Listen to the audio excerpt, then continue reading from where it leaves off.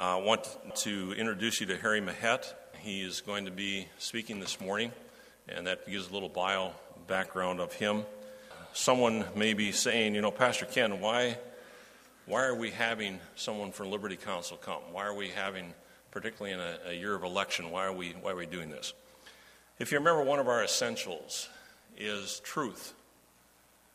It goes this way: proclaim truth for the purpose of personal growth and practical application through His Word and the ministry of the Holy Spirit. As we evaluated the church, one of the things that as we looked at it, our shortcomings was the practical application. And we have good Bible teaching, good messages. We encourage your own personal Bible study. We have Bible sessions for young adults, teens, as well as men and women. But one of the things we felt we were falling short on is the practical application of truth. And one of the things that having Harry here today, he's going to share his testimony, obviously, with us. But how do you translate being a Christian and being involved in politics? Sometimes we say, well, we trust in the sovereignty of God. Well, absolutely. But as we pointed out this morning, that doesn't negate your responsibility. You have a personal responsibility. That's the tension. That's the interesting tension there in Scripture. God is sovereign, but you're responsible. You're still going to be held responsible. Even though it's all in His hands, you still have responsibility to be faithful and to carry out His Word and be true to it. So we're happy to have Harry with us this morning. It'd be a real blessing, I believe, to you and encouragement. Won't you come at this time, Harry? Go ahead and introduce your family to us, and then take over. Thank you. Morning, church. I'm so glad to be here this morning. I've got my beautiful wife, Tammy, and my two young boys, Nathan and Gabriel, here with us. Thank you all so much for having us with you today. My eyes have seen the glory of the Lord. He is trampling out the vintage where the grapes of wrath are stored. He has loosed the fateful lightning of His terrible swift sword. His truth is marching on. I don't know about you, church, but I am so glad this morning to have the freedom to be worshiping the one true God. To have the freedom to be worshiping the God of truth this morning. And to be able to do so in a beautiful church without any fear or intimidation. I'm here this morning to talk to you about a subject that is so very near and dear to my heart, and that is the subject of freedom. Now, freedom in my native language is libertate. I know it's still early, but I want you all to say that with me on the count of three. We're going to say libertate. 1, 2, 3. Libertate. One more time. Libertate. For the first 12 years of my life, I had no idea what libertate meant in any language. And that's because I grew up in a country where there was no libertate. In fact, a country where the very mention of the word could cause you to be arrested and sent away to a labor camp, never to be heard from again. Communist Romania, ruled by an oppressive and repressive regime that absolutely hated libertate and hated God Himself and was determined to do anything in its power to stamp out and to suppress both. A regime so cruel that its sole purpose and mission was to subjugate and to enslave its people, to make them dependent on the government from the cradle unto the grave. They did this first and foremost by taking away the basic necessities from the people. Things that we take for granted in this country, like food and water, were in short supply. My memories from my childhood in communist Romania aren't so much from spending time playing on the playground with my friends as they are from waiting in long lines, 2 hours here to buy bread, 2 hours here to buy meat, 2 hours here to buy milk, and so on and so forth. Electricity went off like clockwork every night. We spent the night by candlelight. Hot water we had 2 nights a week, Tuesday night and Saturday night, and you better take care of your needs when the communists say that you can have hot water. They gave us universal health care, free and available to all. But experience and common sense taught us that there's one thing to have universal health care and completely another to have the courage to actually use it. Because no matter what your condition was going into a communist hospital, you stood a very good chance of never coming back out alive. Life in communist Romania was difficult for all Romanians, but it was especially difficult for my family. Because you see, by the grace of God, I wasn't just born in communist Romania. I was born into a family of Christians in communist Romania. In fact, my father pastored 17 churches at one point, many of them underground because the communists had declared war on Christianity, war on God himself.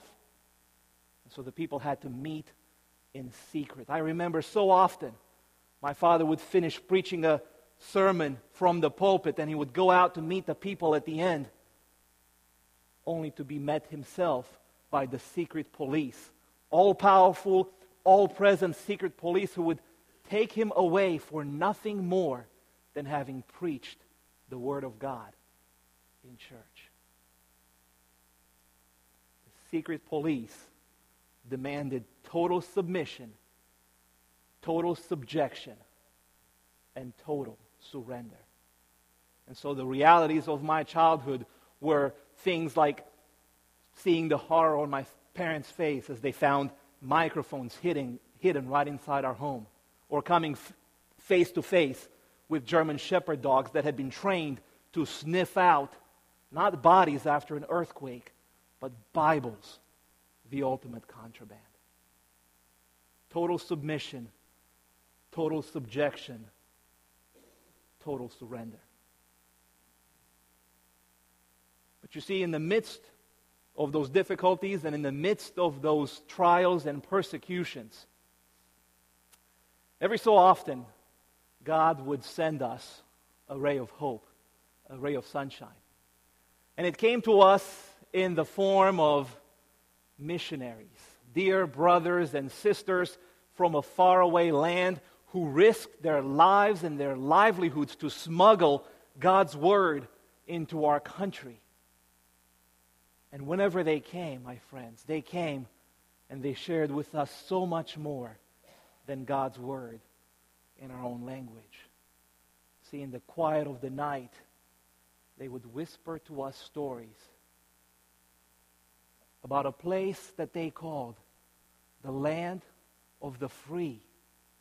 They told us that in the land of the free, people had the freedom to worship God however they wanted, to worship God not only in beautiful churches that were above ground, but out on the sidewalk, in the streets. They told us that in the land of the free, they filled up stadiums with thousands and thousands of Christians worshiping God in complete freedom.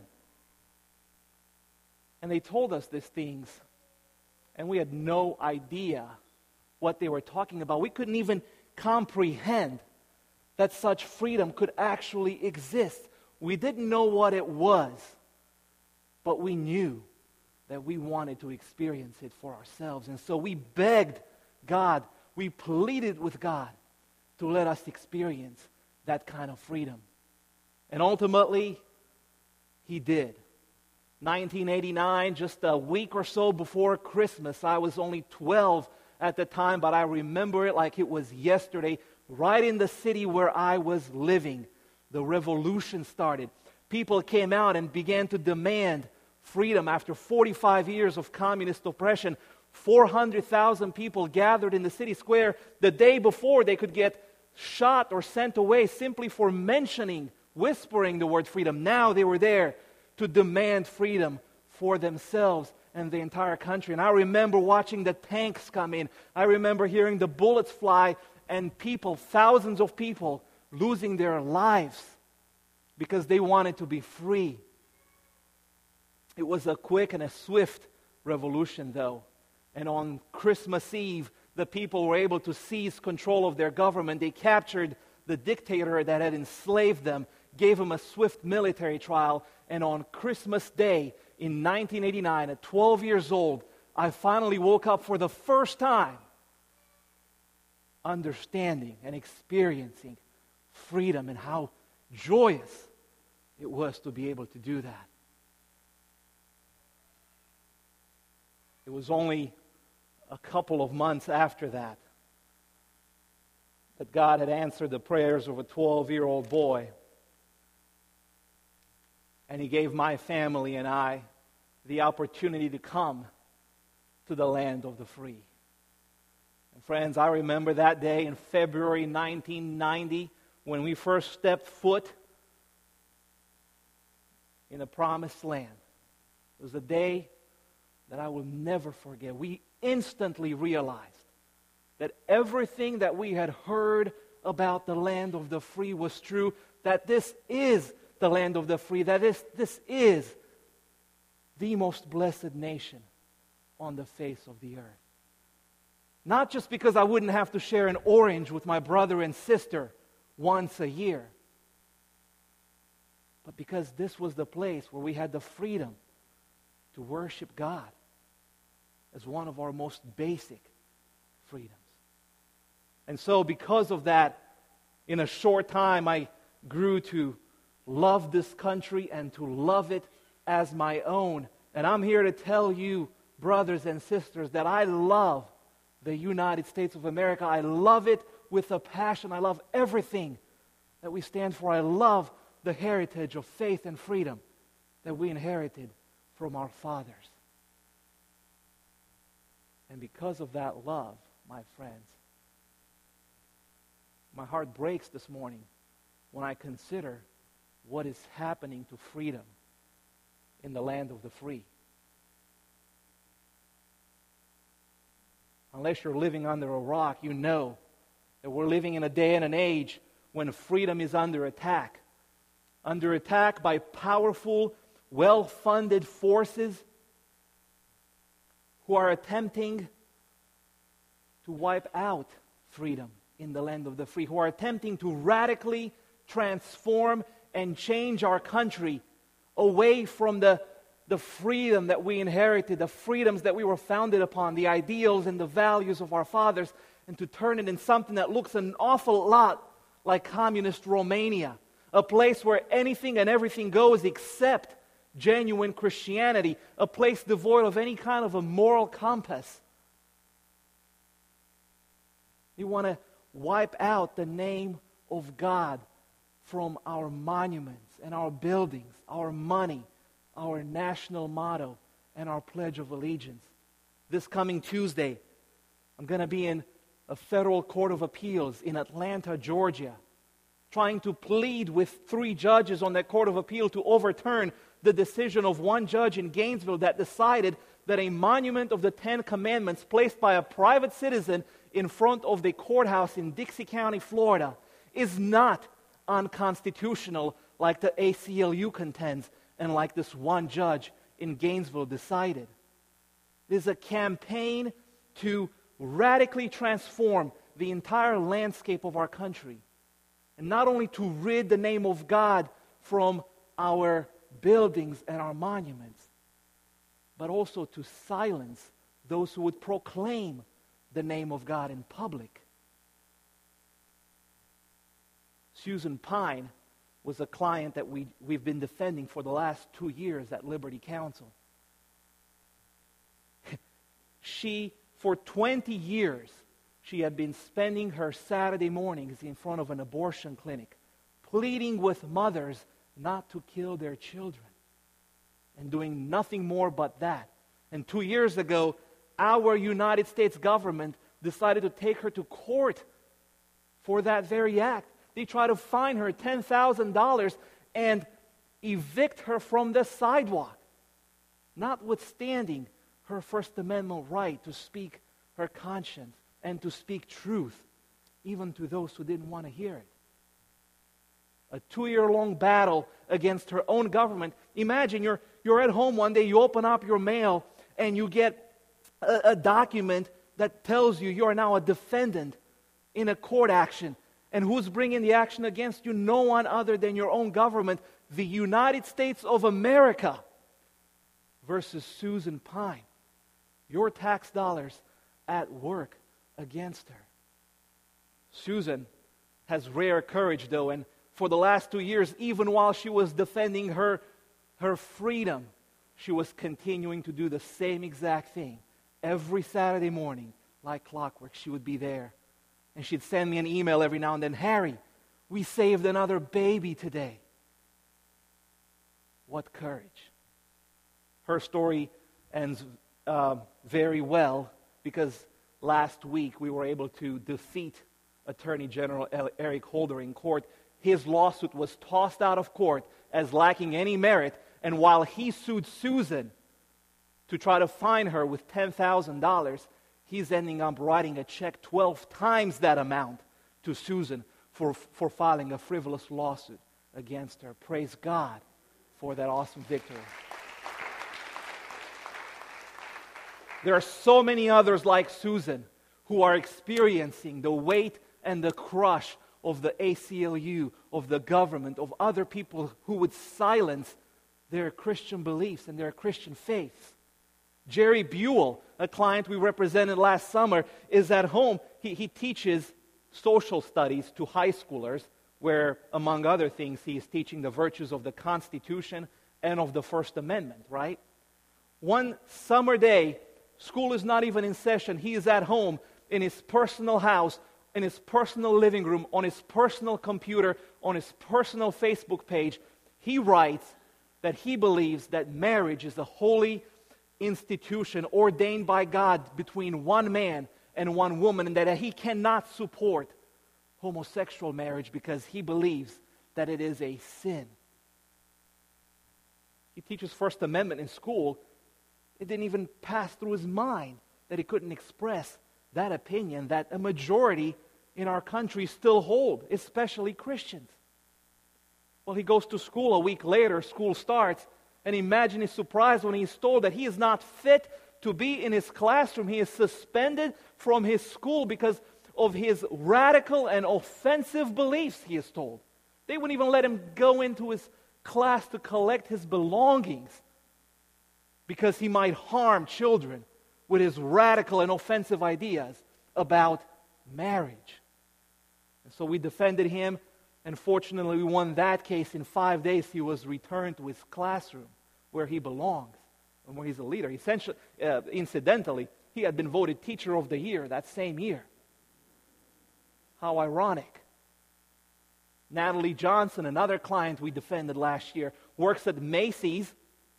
Okay, she is doing her job as a clerk at Macy's. One day, she's approached by a man dressed as a woman who wants to try on clothes in the women's dressing room. It was a no-brainer to Natalie Johnson. She said, I'm sorry, I need to protect the women and the children who are there. I can't let you go in there. Common sense, right?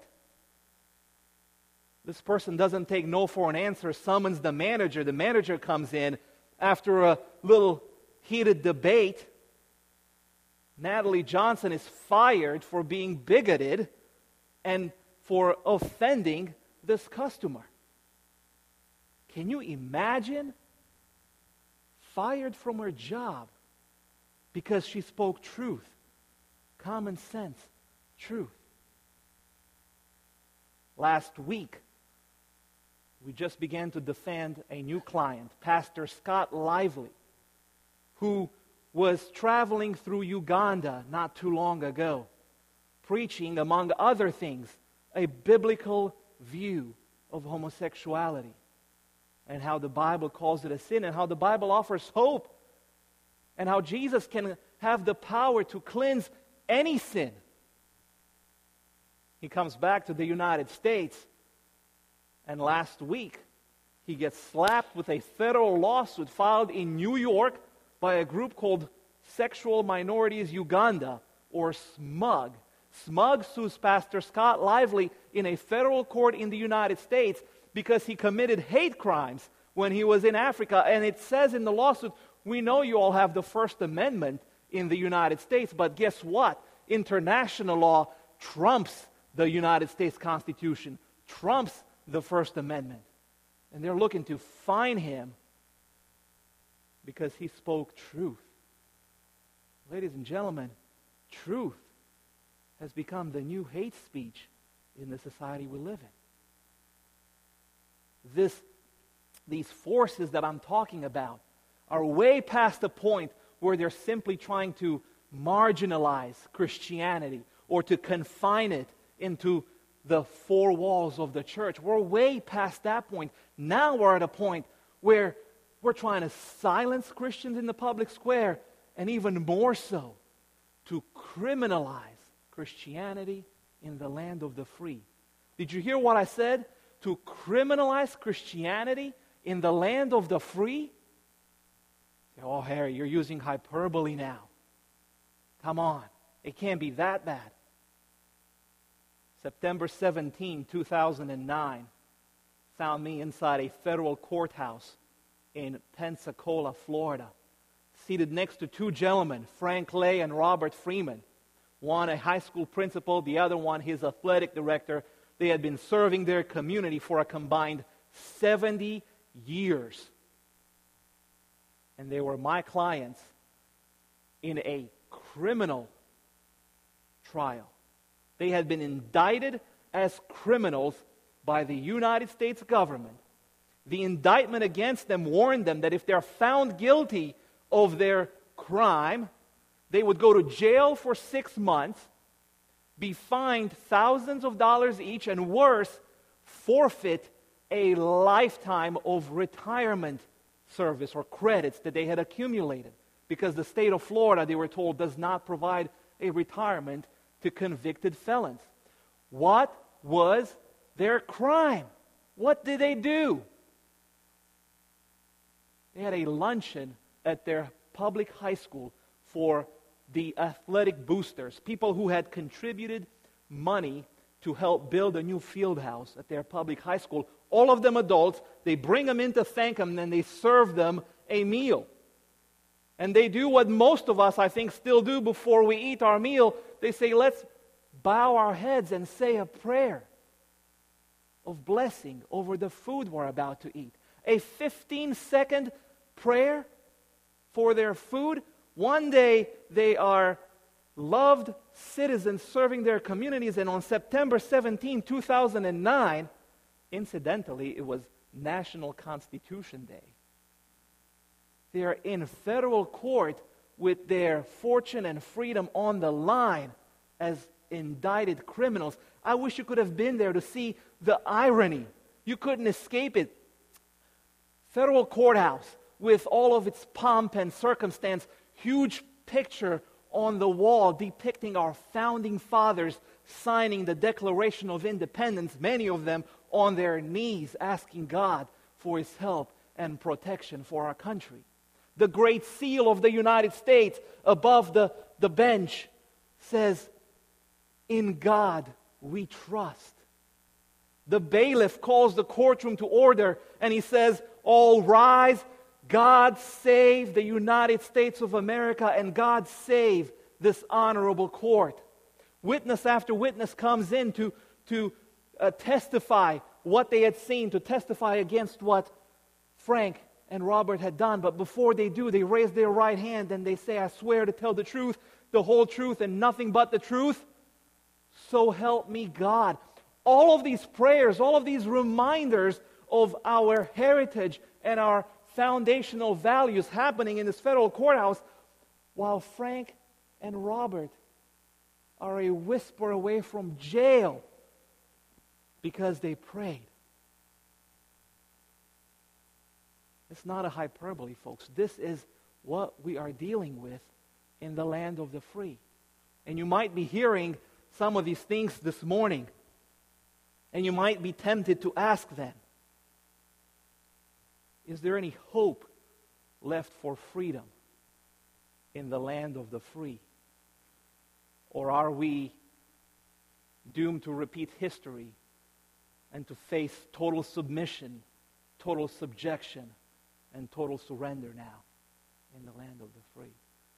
And friends, I'm here this morning to tell you that the answer to that question is absolutely, positively, without a doubt, yes, there is still hope for freedom in the land of the free. I believe that God is not yet finished with our country. He hasn't yet raised His hand of blessing from our country.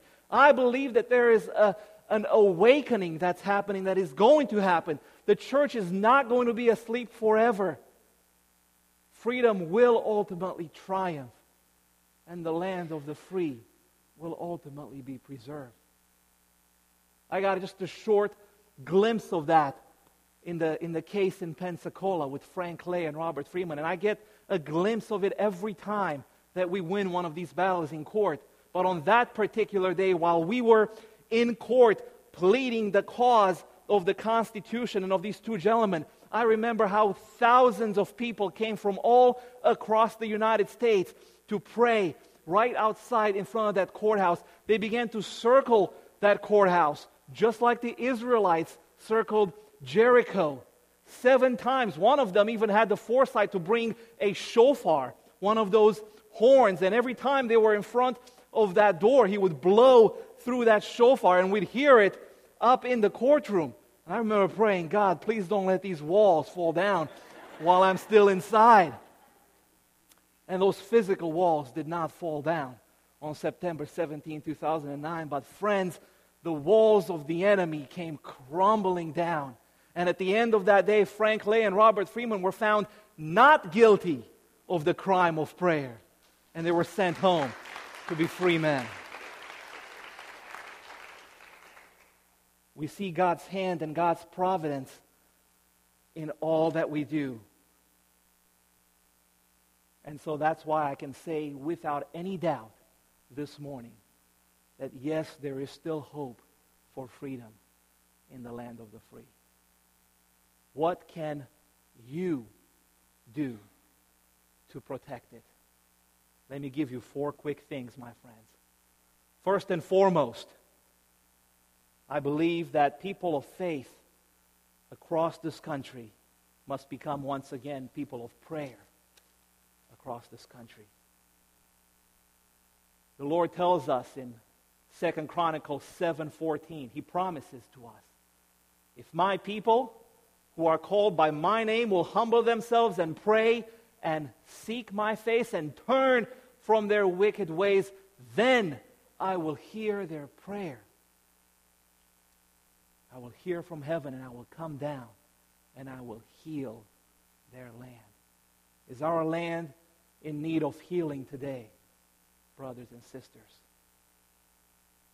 Have you asked God for it? You see, God isn't waiting for the ACLU. He's not waiting for the adversaries of freedom to call upon His name and to turn from their wicked ways. He's talking about who? My people, His church, me and you. I think we need to become people of prayer. We need to pray earnestly and fervently for our nation, for our leaders, for our Congress, for our judges. We need to pray for ministries like Liberty Counsel, that God continues to grant us victory in the fight that we find ourselves in. We need to pray for our adversaries, organizations like the ACLU. Pray that they would have this Damascus Road experience that Paul had. And if not, pray that their efforts are confused and confounded and ultimately unsuccessful. We need to become a people of prayer. The second thing I think we ought to do, I think we must do, is very simple. We need to vote. Folks, let me tell you, we live in a democracy where elections have consequences. Elections many times are decided by just a few thousand votes. One church body could make a difference whether it stays home or shows up to vote. And the tragedy is that although we have the right and the ability to vote, 50% of the people in our country forfeit and abdicate that right and that responsibility. And it's a travesty. I wish I could tell you that the statistic is different in the church than it is in the world, but it's the same. 50% of people who call themselves Christians don't even bother to show up to vote. Folks, that is not only a right that we have, that is a responsibility that we have. It's how we get to be salt and light in a lost and dying world. It is our prophetic voice and our prophetic mission to our country. We must vote. By the way, you can't vote unless you're registered to vote. And you'd be surprised how many people, even inside a church like this, are not even registered to vote. Whenever I talk about voting, I'm invariably asked, well, tell us, how should we vote? Who should we vote for? Don't worry, Pastor, I'm not going to start making any endorsements this morning. But let me tell you that it is high time in our country that Christians vote their biblical values, that they vote not with their pocketbook, that they vote not for the person who has the best transportation plan, the best jobs plan, or the best foreign policy, but for the person who will uphold our biblical values. And I have found in my personal voting practice one surefire test on how you can tell where a candidate stands with respect to biblical values. And that's going to be dependent on where they stand on the issue of life. My friends, our Declaration of Independence says that we hold these truths to be self-evident, that all men are created equal, that they are endowed by their Creator with certain unalienable rights, among which are life, liberty, and the pursuit of happiness. It's not an accident that our founders put life ahead of the other rights. The right to life is the most basic of all human rights. Without life, everything else is meaningless.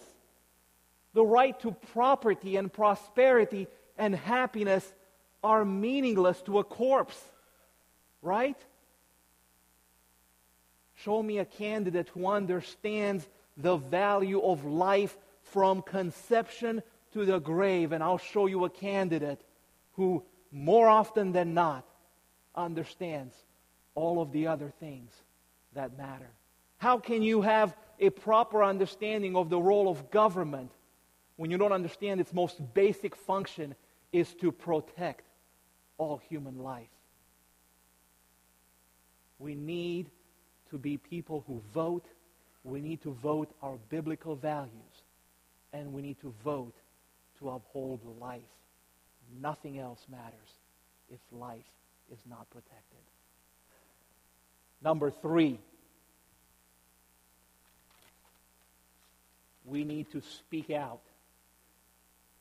Folks, the difference between adversity and opportunity is more often than not the courage of a godly man or woman having the courage of their convictions to take a stand and to speak truth even to those who don't want to hear it. Folks like Susan Pine and Jerry Buell and Frank Lay and Robert Freeman, they could have avoided all their problems and all of their controversy if they had just been good little Americans and sat quietly and not done anything to rock the boat and voluntarily given up their right to speak truth. Truth is the new hate speech, my friends. And what God is looking for are people of courage, people who are not going to be afraid to proclaim truth, not just in the church pew on Sunday, but in your community, in your workplace, in your circles of influence. Speak truth in love, but speak the truth and don't shy away from it. Are you standing up for truth and for freedom? Or have you sold out like so many others have? Folks, at Liberty Counsel, one of our missions is to keep people informed about things that are taking place in our country, in our nation, and in your community, so that you have not only the knowledge, but the ability and the tools that you need to engage your circles of influence and to speak truth to those who need to hear it. And so one thing I would encourage you to do if you're here this morning, I've got some of these response cards on the table in the front. If you just give us your name, your address, and your email address, your phone number, check out the box here that you would be praying for the Ministry of Liberty Counsel. We'd be happy to add you to our list. We're not going to flood your inbox with dozens and dozens of messages, but we're going to let you know when a bill is coming up for consideration in your legislature, who to call, and what you can do to speak the truth to those who need to hear it. So I'd encourage you to let us know that you're here and that you want to hear from us, and we'll empower you and equip you to speak the truth. The fourth and the final thing that you can do to protect freedom. You can pray, you can vote, you can speak, and you can support the ministry of Liberty Counsel and other groups like us who are out there on the front lines every day fighting to protect and preserve freedom in the land of the free. God has been so gracious to our ministry. We can see His hand clearly upon us. He has granted us victory in over 92% of the cases that we're able to take on. 92%.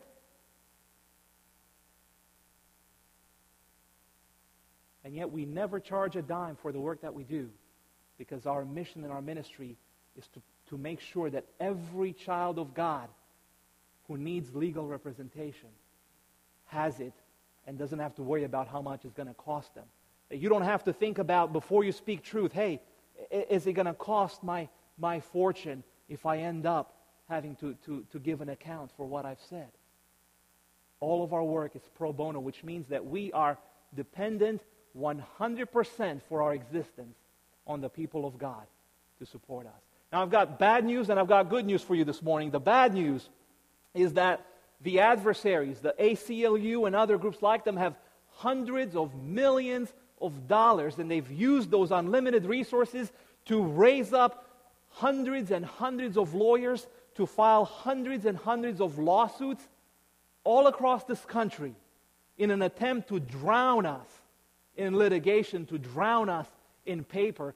That's the bad news. The good news this morning is that we serve a God who is much bigger and much stronger than their paper. Amen? We don't need to match the ACLU dollar for dollar or lawyer for lawyer in order to fight to protect liberty in this country. I can't tell you how oftentimes this scenario has happened. I've lost track of it. It's going to happen on Thursday when I show up to court in Atlanta. But I'll walk inside a courtroom and I'll sit at the table of the accused. I'm sitting there by myself and I'm looking over at the other table, and I see how the ACLU has brought 4, 5, 6, 9 lawyers in the case of Frank and Robert Freeman. 9 lawyers. They have unlimited resources, so they can send 9 lawyers. It doesn't matter to them. And I'm sitting there at my table, and I can't help but laugh inside. I'm thinking, how is this going to be a fair fight? I mean, I have God and the Constitution on my side, and all you brought is 9 lawyers? How is this going to be a fair fight?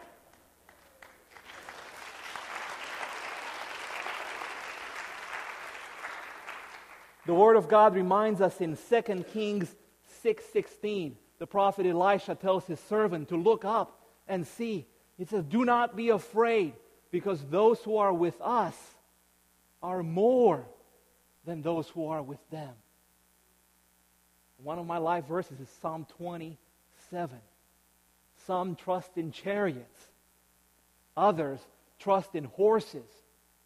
But we trust in the name of the Lord our God. The good news this morning is we don't need hundreds of millions of dollars and hundreds and thousands of lawyers to protect freedom in the land of the free. All we need to do is show up. When we show up, God gives us victory 92% of the time. We win 92% of the cases where we show up. But you know what? We lose 100% of the cases where we don't show up. Nothing breaks my heart more than having to lose by default simply because we couldn't show up. And so let me end with this other piece of good news, my friends. Gideon didn't need 30,000 or 10,000 people in order to prevail over the Midianites, right? God used 300 people. And you know what? We have found that 300 people giving $1 a day, $30 a month, can help fund one lawyer's position and salary and all of his activity at Liberty Counsel for an entire year. 300 people who will say, I can give up 2 cups of coffee a week. God is telling me that I can find 300 people in Southwest Florida to form up a Gideon squad, maybe even a couple in this church. And if that's you, you can use that same response card to let us know that you will stand with us in order to protect freedom in the land of the free. That hymn that I began with, one of the verses says, in the beauty of the lilies, Christ was born across the sea with a glory in his bosom. He transfigures you and me. As he died to make men holy, let us live to make men free. His truth is marching on. However you choose to respond this morning, let us make sure that we are living to help make men free. Thank you. God bless you. I'll turn it over to Pastor Ken.